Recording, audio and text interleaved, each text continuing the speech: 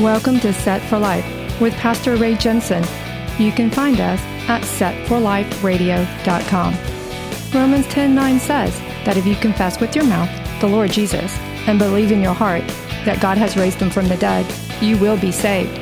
So let's listen from God's Word, verse by verse, on how we can prepare for the coming of the Lord and Messiah Jesus, who died on the cross so that you can be set for life.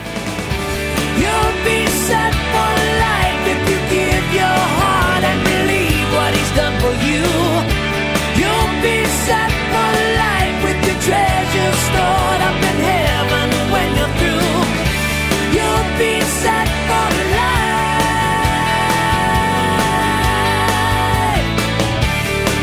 Leviticus 22:2. Speak to Aaron and his sons that they separate themselves from the holy things of the children of Israel, and that they do not profane my holy name by what they dedicate to me. I am the Lord.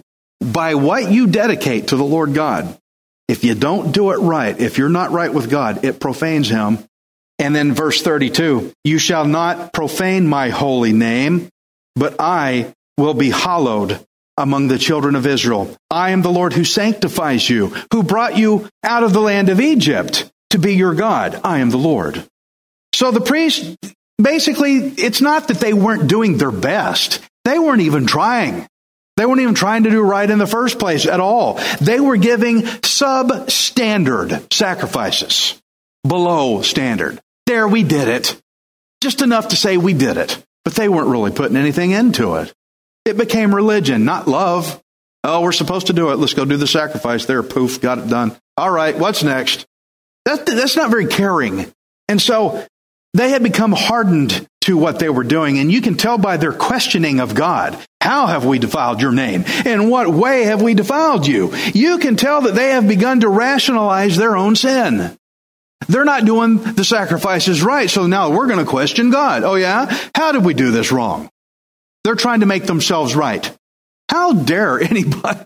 Who are we to question God? They have begun to rationalize their sin. We haven't done anything wrong, so you tell us, how have we wronged you? Malachi's message to them is starting to get them to see that they are practically daring God to spell out their wrongs for them. Don't do that. You can say, Lord God, show me, search me out and show me, but don't question, God, what have I done to you? Come on. Don't have that. He'll show you. God is showing them that they were saying the table of the Lord was contemptible, meaning it's dirty, pitiful, despicable, cheap. What the priests were doing is they were offering dirty, cheap, substandard sacrifices on the altar of the one God who brought them out of Egypt. The God that brings you out of your bondage, you don't give him substandard sacrifices. He saved you. Give him your best.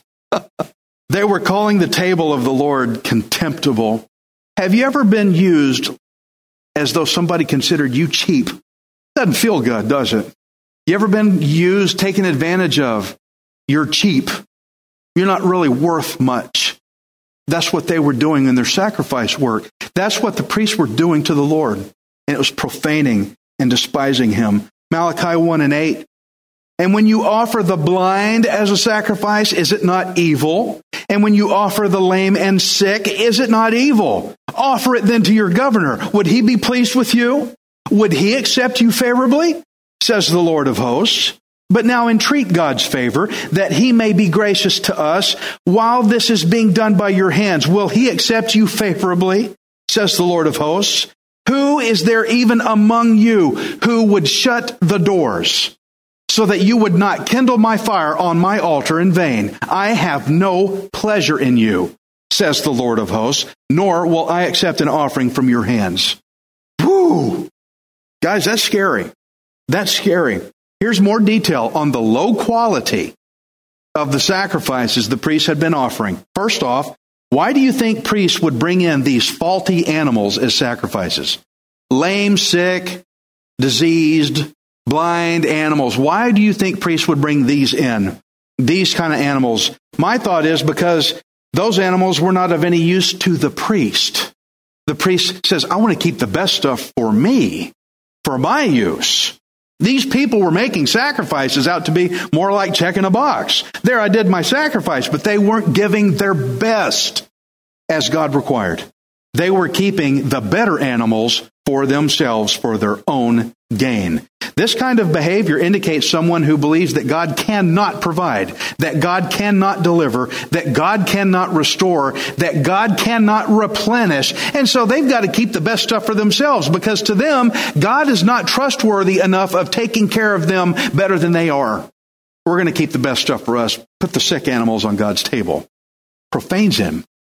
It defiles him. God has always given Israel his best. After all, when you think about it, he sent Jesus. And so he says, try giving a sacrifice as bad as this to your governor. See what he thinks about it. Governors had these elaborately set up banquets that they would have, and people brought these offerings from the people. Now, if the governor had seen meat from a blind, crippled, or a diseased animal on his table, even the governor would have rejected it. The governor's not going to have that. The idea here is that it was absurd. When mere men would turn down such a sacrifice, why would God take it? And then when the Lord said, who would shut the doors so that you would not kindle fire on my altar in vain? He meant that if this is how it's going to be, then somebody might as well just shut the whole temple down. If it's going to be like this, who's going to shut the door? Basically, he said, this is unacceptable. Malachi 1:11. For from the rising of the sun, even to its going down, my name shall be great among the Gentiles. Imagine a Jewish person hearing that. Gentiles, what? Them? My name shall be great among the Gentiles. In every place incense shall be offered to my name, and a pure offering. For my name shall be great among the nations, says the Lord of hosts, but you profane it. And that you say the table of the Lord is defiled, and its fruit, its food is contemptible. You also say, oh, what a weariness. And you sneer at it, says the Lord of hosts. And you bring the stolen, the lame, and the sick. Thus you bring an offering. Should I accept this from your hand, says the Lord? This pains me, guys. This attitude still goes on. Where's the temple now? It's right here. It's us who believe. The Israelites were treating the offerings of God as such a troublesome thing that they had to do. It's like when you tell your kids to go clean their room and they go, oh, all right. They were treating it like that. They'll do it because you told them to, but to them, it's, oh, what a weariness. They'll do it, but oh, what a weariness. And they will sneer at having to do it. It makes them make a sour face. Oh, I got to do the sacrifice again. Oh, so tired of this. Not only were they bringing imperfect sacrifice animals, but they were also stealing animals from other people to make them sacrifices. Stealing animals. There was corruption and greed in the sacrifices. Sacrifice means the opposite of greed, doesn't it? You don't steal a sacrifice. You give your own. Sacrifice means you give your best. The people were seriously tainting the entire sacrifice process, and they took it to as being such an irritating chore with the attitude of, well, there we did it, check that box off the list, that they didn't have their heart in it, and it was defiled. They were doing the work religiously, but their love of God was not in it. They missed the entire meaning of why they were doing sacrifices in the first place, so that it would cover their sin, so that their relationship with God would be pure, so that they could experience God's blessings. That's what this work was for. Relationship and love. God says, I have loved you. And you look at me like a big bothersome problem, not worth the time.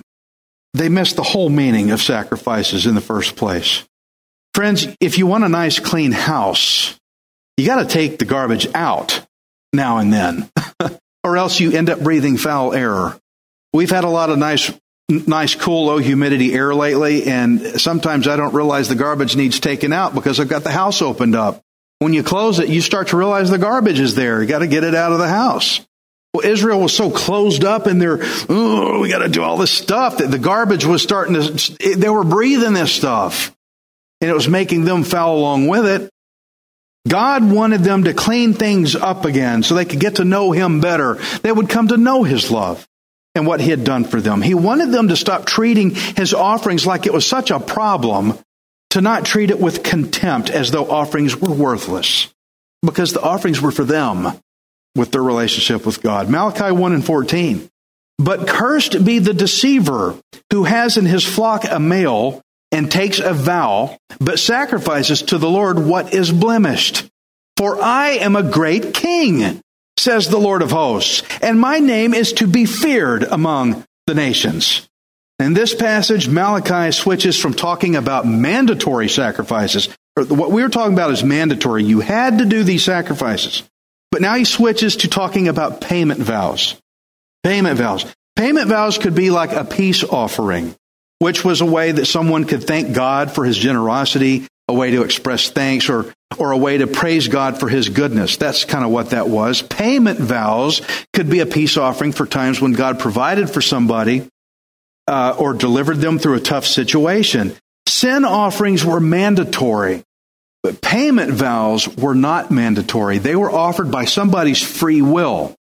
If I wanted to really express thanks to God and I was going to make one of these vows, I could offer a sacrifice like that. But how to do these vows were also outlined in Leviticus 22:19. It says, you shall offer of your own free will a male without blemish from the cattle, from the sheep or from the goats, whatever has a defect, you shall not offer, for it shall not be acceptable on your behalf. And whoever offers a sacrifice of a peace offering to the Lord to fulfill his vow, or a free will offering from the cattle or the sheep, it must be perfect to be accepted. There shall be no defect in it. Now, according to what we had just read, what Malachi said in verse 14, many Israelites were cursed for taking one of these vows, but using a male sacrifice that was blemished. They were offering imperfect sacrifices. Again, they were probably wanting to keep the best stuff for themselves. Now, in those days, nobody would dare try to cheat a governor. You just don't do that. You don't try to cheat a governor. Less likely, you don't try to cheat a king. And God says, I am a great king. If you would give your best to governors and rulers on earth, then how much more should they have been giving to Yahweh God, the great King? In closing, I want to show you Deuteronomy 23 and 22, 23 and 21. When you make a vow to the Lord, your God, you shall not delay to pay it, for the Lord your God will surely require it of you, and it would be sin to you. Now, if somebody took up a payment vow, and God expected them to pay it, and if you didn't do it promptly or properly, then it was a sin. And that corresponds with us today in James 4:17. Therefore, to him who knows to do good and does not do it, to him it is sin. I think the reason the Lord wanted me to go into Malachi was so that we could get a perspective of what it looks like to God when people treat the Lord with contempt, when they treat Him as being cheap and not all that important. A check box to do for the week. Like, oh, check, there I went to church. Check, there I prayed before supper. Check. Having an attitude like this despises God's very name. Don't look at God as being second rate or last rate by offering Him below standard sacrifices. Give God your best. Give God your best. Today, if you look at the news or social media, everybody is not just expecting, but demanding that everybody give them their best. Give me your best, everybody says. Whenever you go fill up your car and you pay that price posted that's on the gas sign, and you pay that, you expect a full gallon, don't you? For whatever the price of gas is today, I better get a gallon for what I put in that pump. I better get a whole gallon. You expect the fullness of what you paid for, right? Jesus bought us on the cross. Shouldn't He be getting the fullness of what He paid for too? Our best. Whatever happened to us giving God our best? Have we gotten to where we come to God with below substandard sacrifices and then try to justify ourselves for it like the Israelites were doing? Some people may think justification for not sacrificing. Here's a few examples. How people justify substandard sacrifices. I don't gather with the assembly at church because that's my day to sleep in. I don't give to the church because I just really can't afford it. I don't praise very loud because my voice isn't all that great. I pray, but not that often because, God knows what's in my heart. I don't have to go to church to worship God because I can worship anywhere. I don't go to church because I don't trust organized religion. Or how about those who go to church, but they fake it? They attend every meeting, every service, and man, they sure are fiery. But once you see them somewhere outside of the church, they're acting like the devil. Substandard sacrifices. There's so many things that God expects of us, and we should be glad to do it because we've been saved. He has stated in His Word things He expects of us, but how many of us make excuses for ourselves for giving a below standard sacrifice? Like Malachi asked if they would go to their governors this way. Let me ask a modern day version of that. Do you perform below standard work quality to your employer? If not, how come? Because your employer expects your best and for it to be done in the way that they instructed you to do it. Right? Why do we treat God, not just our employer, but our great King, any less? Where is my honor? Where is my reverence? Says the Lord. Who are we as sinners to question God with the attitude, in what way have we despised your name? How have we defiled you? I think we all, anybody hearing me, we need to review our life and think not of what you expect to be given, but what is expected to be given by you. And consider two questions. Would God be pleased with you? Would He accept your offering favorably? And I believe this is why God's Word says in 2 Corinthians 9 and 7, so let each one give as he purposes in his heart, not grudgingly or of necessity, for God loves a cheerful giver. That's an act of sacrifice, of praise. Friends, here in this assembly together, we offer you several ways of sacrificing. One is a sacrifice of praise. We did that. And we're about to give you another way to sacrifice through your financial giving. Now, before anybody thinks I'm just dressing you up for the giving box, because I know how I would perceive it. Oh, he really got us. Now he's going to make us give hard. But no, hey, don't think like that. Before you think I'm guilt tripping you, let me say this. When we sent Dove Schwartz to Rwanda recently, we bought Bibles for over 100 former prostitutes who gave their life to Jesus. We put the Word of God in their hands. And did you know that your sacrifice here is what put the Word of God in their hands? They're going to take that Word of God now, and they're going to carry it out to other Africans who many will also receive eternal life as well. Your sacrifice that you give here in this ministry provided that to them. It got Dove there, and it put the Word of God in their hands. Women who were prostitutes, over 100 of them. Your sacrifice gave them that. This is joyous to know. It should make us happy. But if giving to this ministry causes you to feel grudgingly or out of necessity, then do not give today. Keep it. Let that remain on you. Don't put it in our box. We don't want anyone to treat the table of the Lord as contemptible here, cheap and worthless or despicable or beneath your worthiness. I think that Malachi is an important book to go through today because most Americans consider the sacrifices of going to assemble in the church, of praying and giving of themselves to be a subject of weariness. Oh, what a weariness. Oh, Ray, he's asking me to go to church. I know he runs a church and I respect him for that, but he wants me to get up on my day to sleep in. I don't want to do that. Oh, what a weariness. Romans 12 and 1. The Word of God and the assembly of God is nothing to sneer at. Romans 12:1. Therefore I urge you, brothers and sisters, in view of God's mercy. to offer your bodies as a living sacrifice, holy and pleasing to God. This is your true and proper worship. You want to worship the Lord? Be sacrificial in your living. This is how we worship, through sacrifice. Singing praise songs is worship. Giving is an act of worship. It's good if you give your very best to your spouse, right? And if you give your very best of yourself to your employer. But having that in mind, does God get even better than that from your sacrifice? Shouldn't He get more, better, our best? Where is His reverence? Where is His honor? Despising God's name is not just in curse words, guys. You can have a perfectly clean mouth and still despise the Lord and how your sacrifices are towards Him. And what is the ultimate sacrifice that we have as an example to us to learn from? Jesus, the Passover Lamb. Hebrews 10:14. For by one sacrifice He has made perfect forever those who are being made holy. What a good book Malachi is for us today. Father, I thank You for this day, Lord God. Wow, so many great things going on. Lord, forgive me for the substandard sacrifice work that I have been doing.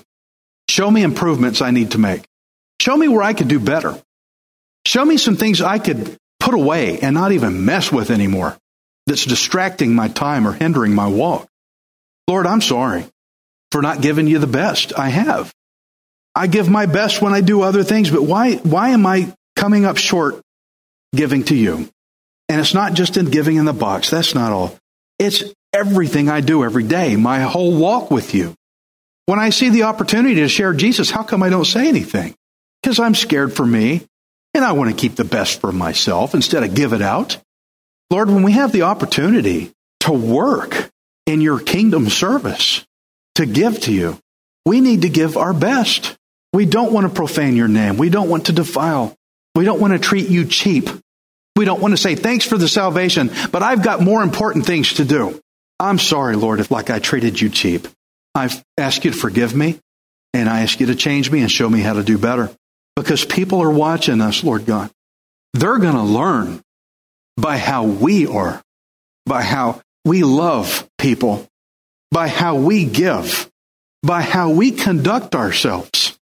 And Lord, the world's teaching us to go the other direction. Give to me, where's mine? No, Lord, You said, where's my reverence? We want to give that to You. Thank You for the opportunities that You're going to bring us during this week to give to Your name. Thank You for making me aware of where I fall short. You gave me time to hear this message so that I wouldn't have to fall to the discipline of it. Forgive me and thank You. For those who are just hearing this and you want to get right with God, you've never given your life to the Lord Jesus, you can be saved now. If you're driving in your car, hearing me on the radio, you can be saved now. I know what you're hearing was probably recorded some time ago, but you can still be saved right now. Scripture says, for all who call upon the name of the Lord will be saved. Call upon His name. Lord Jesus, I make You Lord of my life. Forgive me for my sins. Thank You for dying in my place and giving me eternal life. Your free gift. You are the full sacrifice to save me. I give You my life. Thank You. In Jesus' name, amen.